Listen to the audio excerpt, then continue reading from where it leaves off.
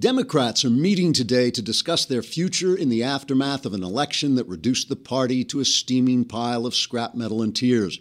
A study group, which includes every Democrat who still holds elective office, will gather in the Children's Party section of the McDonald's on Route 90 outside Watertown, Massachusetts, and will pool their remaining Wall Street donations to buy enough Happy Meals so that every two elected officials can split one between them.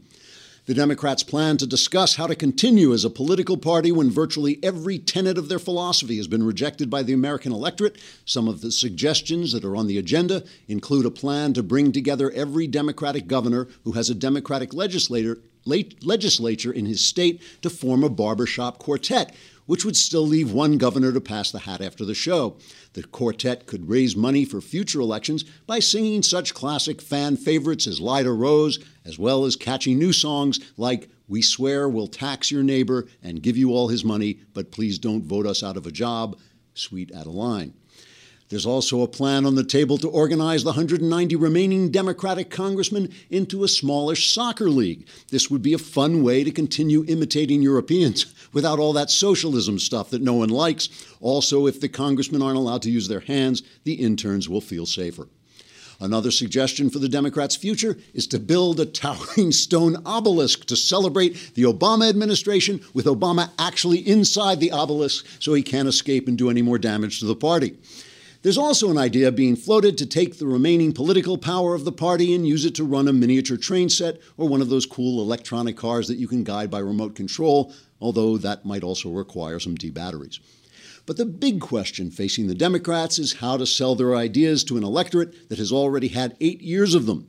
In a recent poll, voters were asked whether they'd prefer more Democrat policies or to have a piece of rebar threaded into the smallest orifice of their bodies and then woven through their internal organs until it emerged from their eyeballs.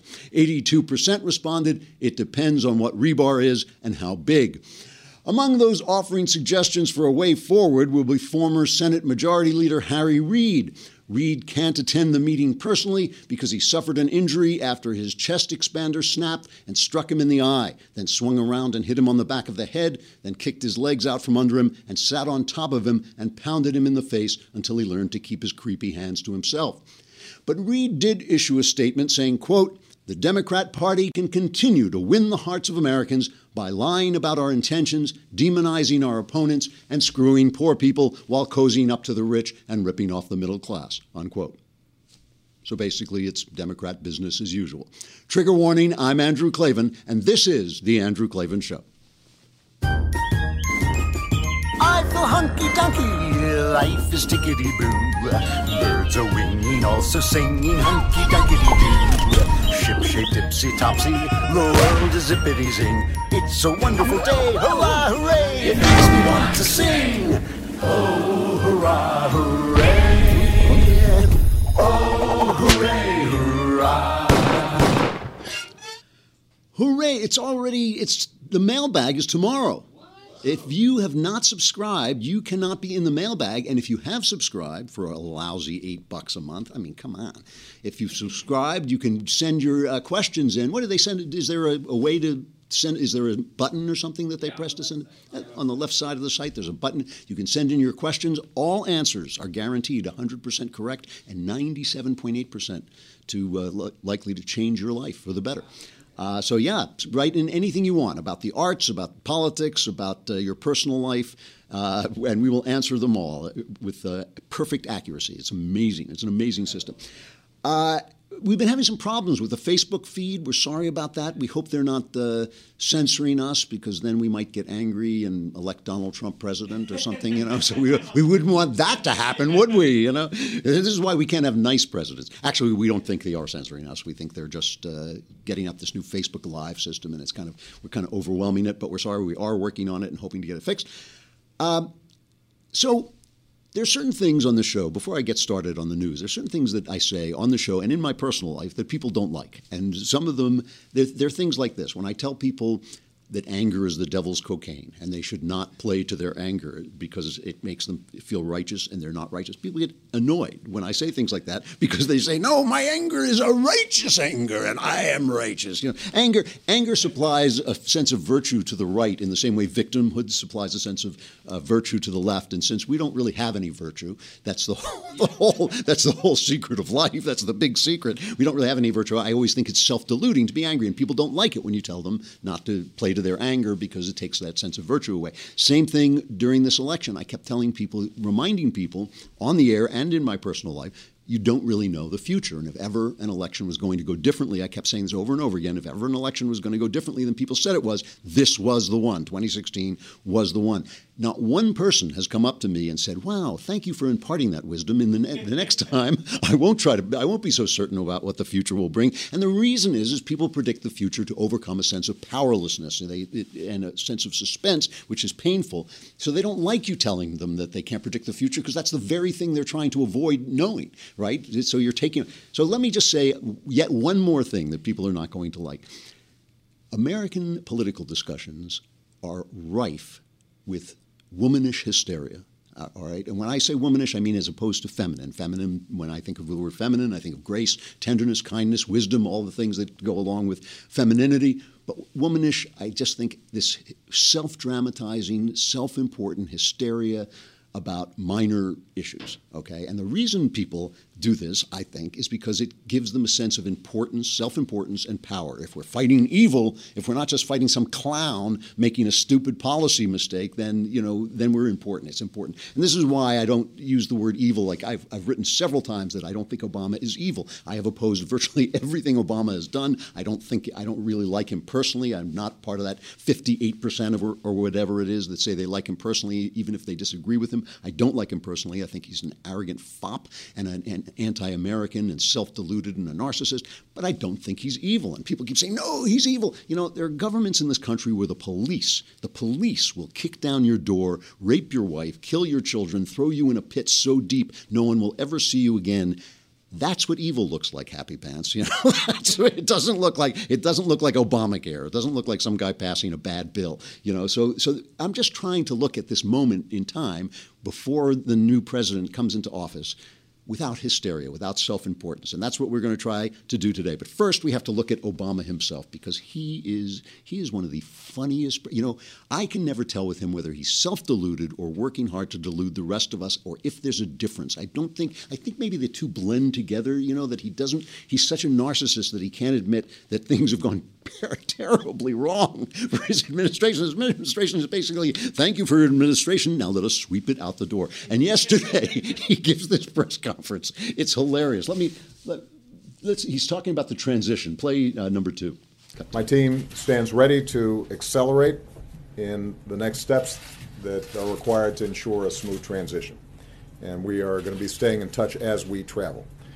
I remember what it was like when I came in 8 years ago. It is a big challenge. This office is bigger than any one person, and that's why ensuring a smooth transition is so important. It's not something that the Constitution explicitly requires, but it is one of those norms that are vital to a functioning democracy, similar to norms of civility and tolerance and a commitment to reason and facts and analysis. It's part of what makes this country work. And as long as I'm president, we are going to uphold those norms and cherish and uphold those ideals. You mean for the last 5 minutes of your presidency, now that you've been completely rebuked? This is a guy whose compared his opponents to terrorists. He has just trolled the left. He has been, the inside story is that he has never once negotiated. He has come to agreements with Congress and then backed away on them. He has never given in to anything. He crammed Obamacare. Remember, there was no Republican votes. There's never been a bill. Well, maybe that's not true. There probably was a bill during the Civil War that had only one party in support of it. But this had been no bipartisan support. And suddenly, what he's doing is he's pretending to be the president the press has always pretended him to be. He's pretending suddenly that he is the keeper of our ideals of civility. I mean, this arrogant guy who has done nothing. Remember, we're clinging to our Bibles and we're clinging to our religion. He has given no quarter to his opponents. So now he talks about suddenly, and he is also, at the same time, he may be, on the one hand, he may be deceiving himself, but he's also playing Donald Trump. He is trying to manipulate Donald Trump, because he knows that if you like Trump, if you're nice to Trump, Trump will like you. As you know, Trump said of Putin, Putin says, I'm a genius, so now I like Putin. Here he is talking about reaching out, okay, about reaching across the aisle, how he's going to explain this to Donald Trump. What I also discussed was the fact that I had been encouraged by his statements on election night about the need for unity and his interest in being the president for all people, and that how he staffs, the first steps he takes, the first impressions he makes, the reset that can happen after an election, all those things are important and should be thought about. And I think it's important to give him the room and the space to do that. It takes time to put that together. But I emphasized to him that, look, in an election like this that was so hotly contested and so divided, gestures matter, and how he reaches out to groups that he signals his interest in their issues or concerns. I think those are the kinds of things that can set a tone that will help move things forward once he's actually taken office. You know what I love about this? Let me just remind you, this is the president who, after the Supreme Court ruled that gay marriage was written into the Constitution, that Jefferson and Madison wrote gay marriage. They said, we must have homosexuals must be allowed to marry. That was what they were talking about. After the Supreme Court decided that was in the Constitution. Now, this was whatever you feel about this, no matter how you feel, what side you take about this, it was a hard-fought, divisive issue between people that touched their religious convictions, their deepest convictions. This is the president who bathed the White House in a rainbow flag, telling 50% of the country that was no longer their house, that in order to be loving, in order to be an official good person, you had to agree with this, and the president was telling you to get stuffed if you didn't. And this was a president who like 2 years before, had himself not agreed or pretended not to agree with gay marriage. So this is one of them. You know what he reminds me of? He walks into this, he's talking as if he had nothing to do with this divided nation. He talks like Laertes in Hamlet. Remember at the end of Hamlet, everybody's lying dead on the stage. Every character's lying dead on the stage, and Laertes comes back from the war and he's like, what? Wait, what happened? Everybody's dead. It's like Obama hasn't been here for 8 years. What happened? Everybody's yelling at one another. It's like, why is everyone so divided? I hope Donald Trump won't contribute to that. Give me a break. Give me a break. Did you just land on this planet? It's ridiculous. It is absolutely ridiculous. And the press is begging him to attack, for instance, to attack the appointment of Steve Bannon as Trump's chief strategist. This has been we'll go into this in a minute. But Obama won't even touch it. Obama says, he's not going to talk about it. He says, do I have concerns? Yes, I have concerns. Let's listen to this. The people have spoken. Donald Trump will be the next president, the 45th president of the United States. And it will be up to him to set up a team that he thinks will serve him well and reflect his policies. And those who didn't vote for him have to recognize that that's how democracy works. That's how this system operates. When I won, there were a number of people who didn't like me and didn't like what I stood for. And I think that whenever you've got an incoming president of the other side, particularly in a bitter election like this, it takes a while for people to reconcile themselves with that new reality. Hopefully it's a reminder that elections matter and voting counts. And so I don't know how many times we have to relearn this lesson, because we ended up having 43% of the country not voting who were eligible to vote. But it makes a difference. And by the way, in case you're falling for any of this, meanwhile, his team is slipping source material to the press saying, oh, we really have to hold Trump's hand. They don't know what they're doing. The Wall Street Journal had a story yesterday. Oh, Trump, we had to explain to Trump that he has to hire staff before he takes office. As if, really. I mean, this is garbage. The fact that the Wall Street Journal reported this, it just shows how well they're being conned by these people. They're very condescending and all this stuff. Just absolutely ridiculous. Krauthammer said, I think, the best thing. Actually, before I get to that, I'm going to have to say goodbye to people on Facebook. If you're on Facebook, have we actually had? Yay! Hooray! So we say goodbye to you on Facebook. Come on over to the Daily Wire and hear the rest, and subscribe so you can be part of tomorrow's mailbag. Send in your questions to the mailbag.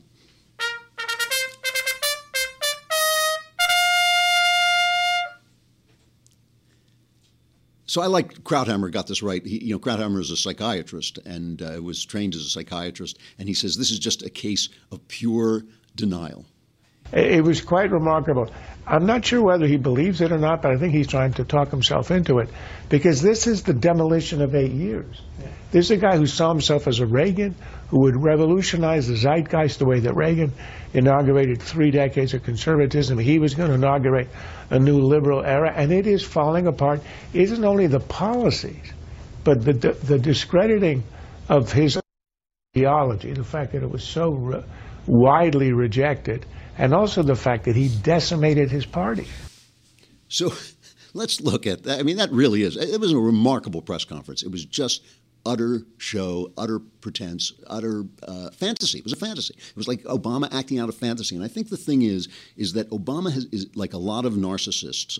There are a lot of narcissists in show business. And the reason that works so well is that narcissists are really good at including you in their fantasy so that you start to worry about their problems. I've seen this a million times with narcissists I like and narcissists I don't like, where people will start to discuss with you these other people's problems. And you go, what do you care? That's their problem. You deal with your problems. But narcissists draw you in. And that's what Obama is both trying to do, I think, both to himself and to us, is draw us into this fantasy that he has been a unifying, wonderful president. He doesn't know where this division just dropped out of the sky on the country. Who knows where that came from? And now we're going to be civil the way he has always been civil, because he hasn't caused any of these problems. Total baloney, complete malarkey, and complete fantasy. Meanwhile, of course, let me just remind you of this, okay? Valerie Jarrett is his chief, I can't remember what his senior advisor. Valerie Jarrett has longtime connections to communists. Her family was communist. She's been connected to the Muslim Brotherhood.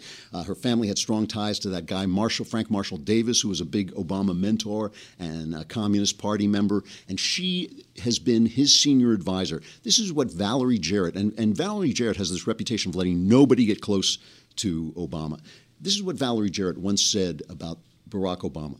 He knows exactly how smart he is. I think that he has never really been challenged intellectually. So what I sensed in him was not just a restless spirit, but someone with extraordinary talents that had to be really taxed in order for him to be happy. He's been bored to death his whole life. He's just too talented to do what ordinary people do. He would never be satisfied with what ordinary people do. This is his advisor. You think a person who thinks about you like this is ever saying, no, you're doing it wrong, Barack? No. I mean, this is, he's got this guy sitting on his shoulder going, you're so good, you're so smart, everything you do is good. So now he's got this communist advisor on his shoulders telling him he's wonderful, and now Trump wants Steve Bannon sitting on his shoulder.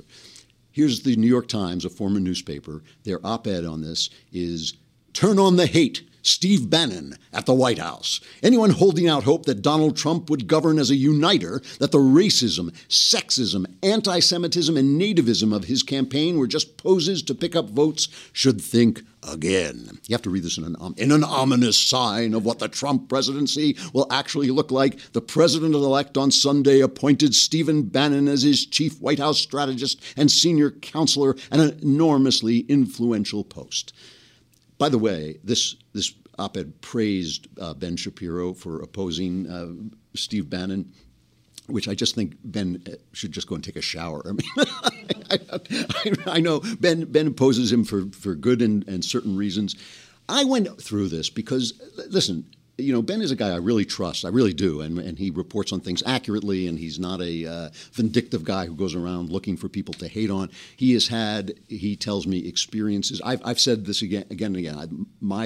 All my contacts with Bannon he's been incredibly gracious and polite and nice, and we've always just been very friendly. So it hasn't been a deep relationship. We've just met a couple of times and talked a couple of times, usually about movies, and it's always been fine. Ben has had experiences with him that some of which have been played out in the press, like the Michelle Fields thing, where he has just come away feeling this is really a bad guy. It doesn't matter to me if he's a bad guy personally necessarily, as long as I'm not dealing with him. The question is he an anti-Semite? Is he a nativist? Is he these things that the Times accused him of? And so I went through some of this stuff about the Breitbart site. And, things like, here are some of the worst Breitbart headlines signed off by Trump's new chief strategist. And it's things like, would you rather your child had feminism or cancer? And perfectly reasonable question.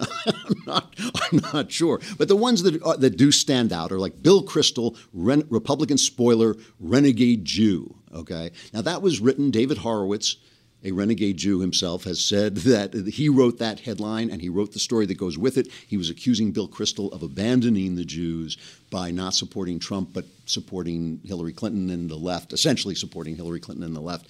And so so he takes responsibility for that. The one headline, I mean, there are a lot of headlines. This is a lot of the headlines were Milo Yiannopoulos, who is a provocateur. I've spoken about this before. I think Milo makes a mistake. I think there's a better man in Milo than he lets there be, but he makes a mistake when he plays to this element on the alt-right of anti-Semitism and nativism, thinking it's all ironic, it's all teasing, it's all just blowing up the store. That stuff can slip very easily into evil. There was a thing on this, Ann Applebaum, a terrific journalist for the Washington Post, where one of the writers on Breitbart called her a Polish Jewish American elitist. And when the writer Matthew Termond was challenged on this, he said he was himself Jewish, and he said, "Well, why is mentioning one's identity racist? For us to do, essentially." He said mentioning one's identity isn't racist. That's essentially what he was saying. That's not her identity. Her identity is not being a Polish Jewish American. That's not her identity. I mean, that is the left would say that's her identity. That's not what we would say, or any decent person would say is her identity. Ann Applebaum is a spectacular journalist. She had a lot to do with my coming over to the right, by the way. When I lived in England, she wrote this article asking a very simple question: why is it all right to wear on your clothing the decoration of a hammer and sickle but not a swastika? And I seriously had never thought of that before. And it enlightened me to the fact that we can see evil on the right because of the left, and the media hates the right, but we can't see it on the left because the media is the left. And that really alerted me to that. So I just think that kind of stuff is terrible. Here is Joel Pollack, one of the Breitbart writers. He went on Don Lemon. Don Lemon asked him about Bannon. Here's his response. Who is the real Steve Bannon? Is he an anti-Semite, a white nationalist, a misogynist, as many believe? Well, the first thing to acknowledge is that Steve Bannon is a national hero. Because of Steve Bannon and Kellyanne, they saved Donald Trump's campaign and they helped him win the White House. And as a result of that, we're going to see Supreme Court appointments of individuals who will uphold the Constitution. And for that, America owes Steve Bannon a great debt of gratitude. But no, he's not an anti-Semite. He is a person who treats all people equally. You can see I'm an Orthodox Jew. I'm very observant. I keep the Sabbath. I keep all the Jewish holidays. I keep kosher. Steve and I have worked together in close quarters for 4.5 years, and he's always been very sensitive to Jewish concerns. He's probably the most pro-Israel advisor ever appointed to the White House. And I have to fact-check Tom Foreman there. If you're going to report something, you have to get the facts right. Breitbart News has nothing to do with birtherism, absolutely nothing. And I can tell you that firsthand because I'm the person who reported on some of that phenomenon. And you have to make sure that you tell your viewers the truth about this. Yes. So my take on this is that the Breitbart sites, and Bannon himself said he was like the leader of the alt-right, but he also said that the alt-right, though it attracted anti-Semites, though it attracted racists, was not itself racist and anti-Semitic. I think Breitbart has played a very dangerous game. The Breitbart sites have played a very dangerous game. You do not appease these people. You do not even give them, meat to eat. You do not even leave them crumbs on the street. And it has mobilized them. And, if you read the comments in Breitbart, there are a lot of them there. They feel at home there. They feel it's a welcoming place. And, Bannon created that, and that I just think that's a mistake. I think you're playing with fire. That does not mean Bannon himself is an anti-Semite or an anti-Semite or a white nationalist. The one thing I will say, though, it is the left who has let this genie out of the bottle in all cases. I mean, here is. Listen to this. This really got me. This is Simone Sanders, a Democrat strategist, and she was asked by I think this guy, the other guy, worked for Bernie Sanders, and he asks her about this thing that happened where a white man with, I guess, a Trump sticker on his car was pulled out of the car and beaten. That's alleged. The fact that he was beaten was on camera. We saw that. It's alleged that it was because he was a Trump supporter. Listen to her response when he brings this up. I heard is both people on both sides should just cut it all out. And a hate crime is not the same thing as protesting. We have to be very deliberate about that. And what do you say to the people who dragged a poor white guy out of a car and beat him? Oh my goodness, poor white people, please! Stop it, Carl. What I say to people that protest is that, first of all, apparently has never been an acceptable. Dragging somebody out of their car and beating Pardon me, there has never been an acceptable form of protest. What I'm saying is I am calling for people to be peaceful. I think protesting is a right. It is what this country was founded on. We got this country via protest, actually. But it's never okay to use violence. But we can't keep calling for people to be peaceful. We can't call for people to be peaceful when the rhetoric that has been used is not peaceful, when people don't feel peaceful in their homes. Let me have to reckon with that. I want to. See, Simone, you need to check your crappiness.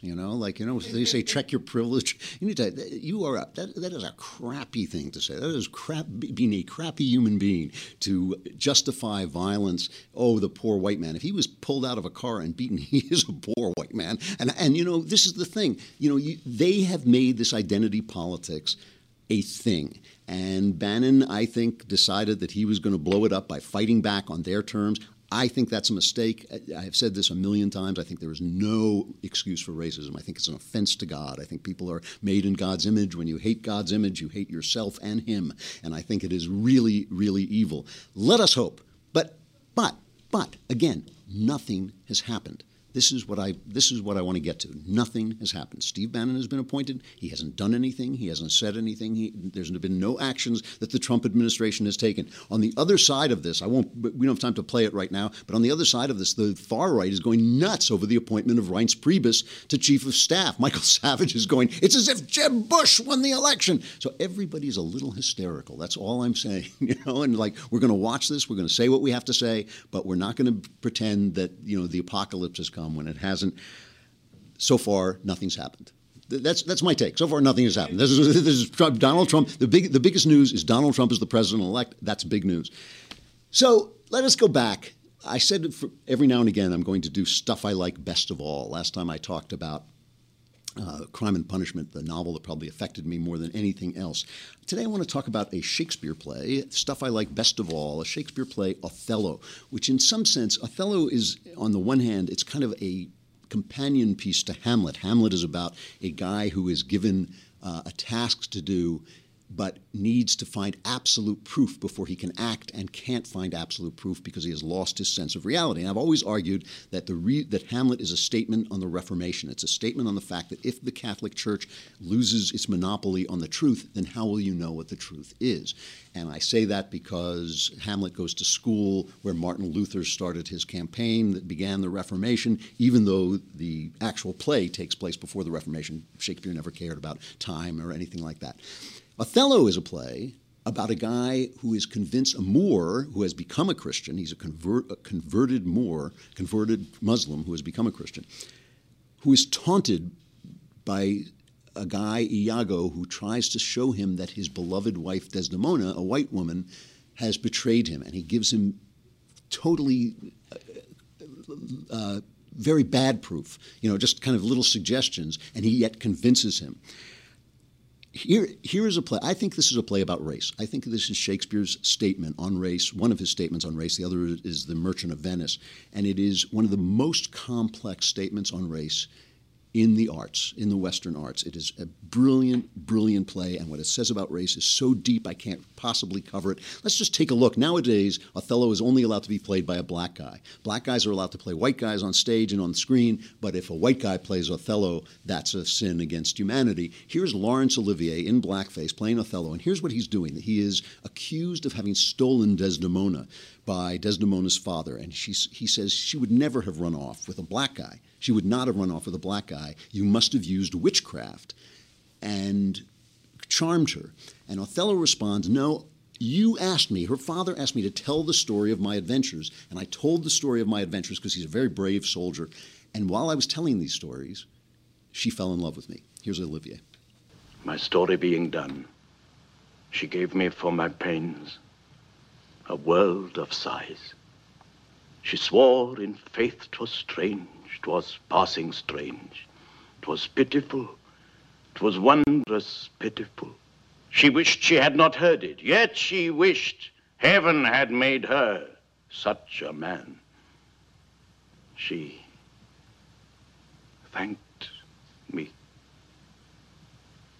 and bade me, if I had a friend that loved her, I should but teach him how to tell my story, and that would woo her. Upon this hint I spake. She loved me for the dangers I had passed, and I loved her that she did pity them. This only is the witchcraft I have used. That's great stuff. It is strange. It is passing strange. I just love the way he writes. It's just a brilliant. Who knew that William Shakespeare was such a good writer?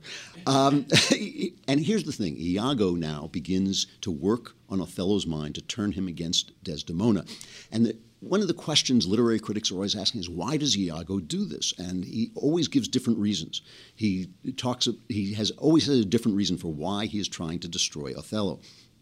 But it's obvious to me that it's race. He hates him because he's a racist. He hates him because he's black and he was a Muslim. And at one point, Iago, who is the most false, betraying fake there is, says a man should be what he seems. A man should be what he seems. So here's a guy who is nothing what he seems, saying a man should be what he seems. In other words, if Othello is a black man, he should act like a black man. He should be overpassionate. He should be violent. He should be cruel to his wife and destroy his wife. And he turns Othello into the man that he means him to be. Now, if Othello didn't have that in himself in some place, Iago wouldn't be able to do it. But until Iago starts working on him, Othello is a noble general. He's the general of the Venetian army. He's brave. He's gallant. You know, he walks in. When he first walks in, everybody's fighting, and he says, "Put up your swords, or the dew will rust them." You know, he just doesn't. You know, he has absolutely no fear. No wonder she fell in love with him. And yet Iago managed to transform him into a bigot's idea of a Moor. And at the end, when Othello is facing the ruin of himself, his Christian self turns on his Moorish self. And you can see that he's divided in his soul, but wouldn't have been if Iago hadn't hated him. It is such a complex view of what the Breitbart writer called identity, but what is really just culture and race and blood and hatred all rolled in together, because we never can separate these things out. You know, we can't pull any of them apart. It is the most complex view of race there is. I always remember as a young man watching James Baldwin, one of the great black activist writers, on the Dick Cavett show. I was thinking, he said, "This is not our play. This is a play, a white man's play." You know, and I just thought, you're an idiot. You know, this is a play for everybody, because Shakespeare saw into the heart of every human being. Othello, one of the things I like better than anything. All right, tomorrow is the mailbag. Send in your questions. It will be such a relief when all your questions are answered. Just imagine that day. Imagine that day. It's tomorrow. I'm Andrew Klavan. This is The Andrew Klavan Show, and we will be back.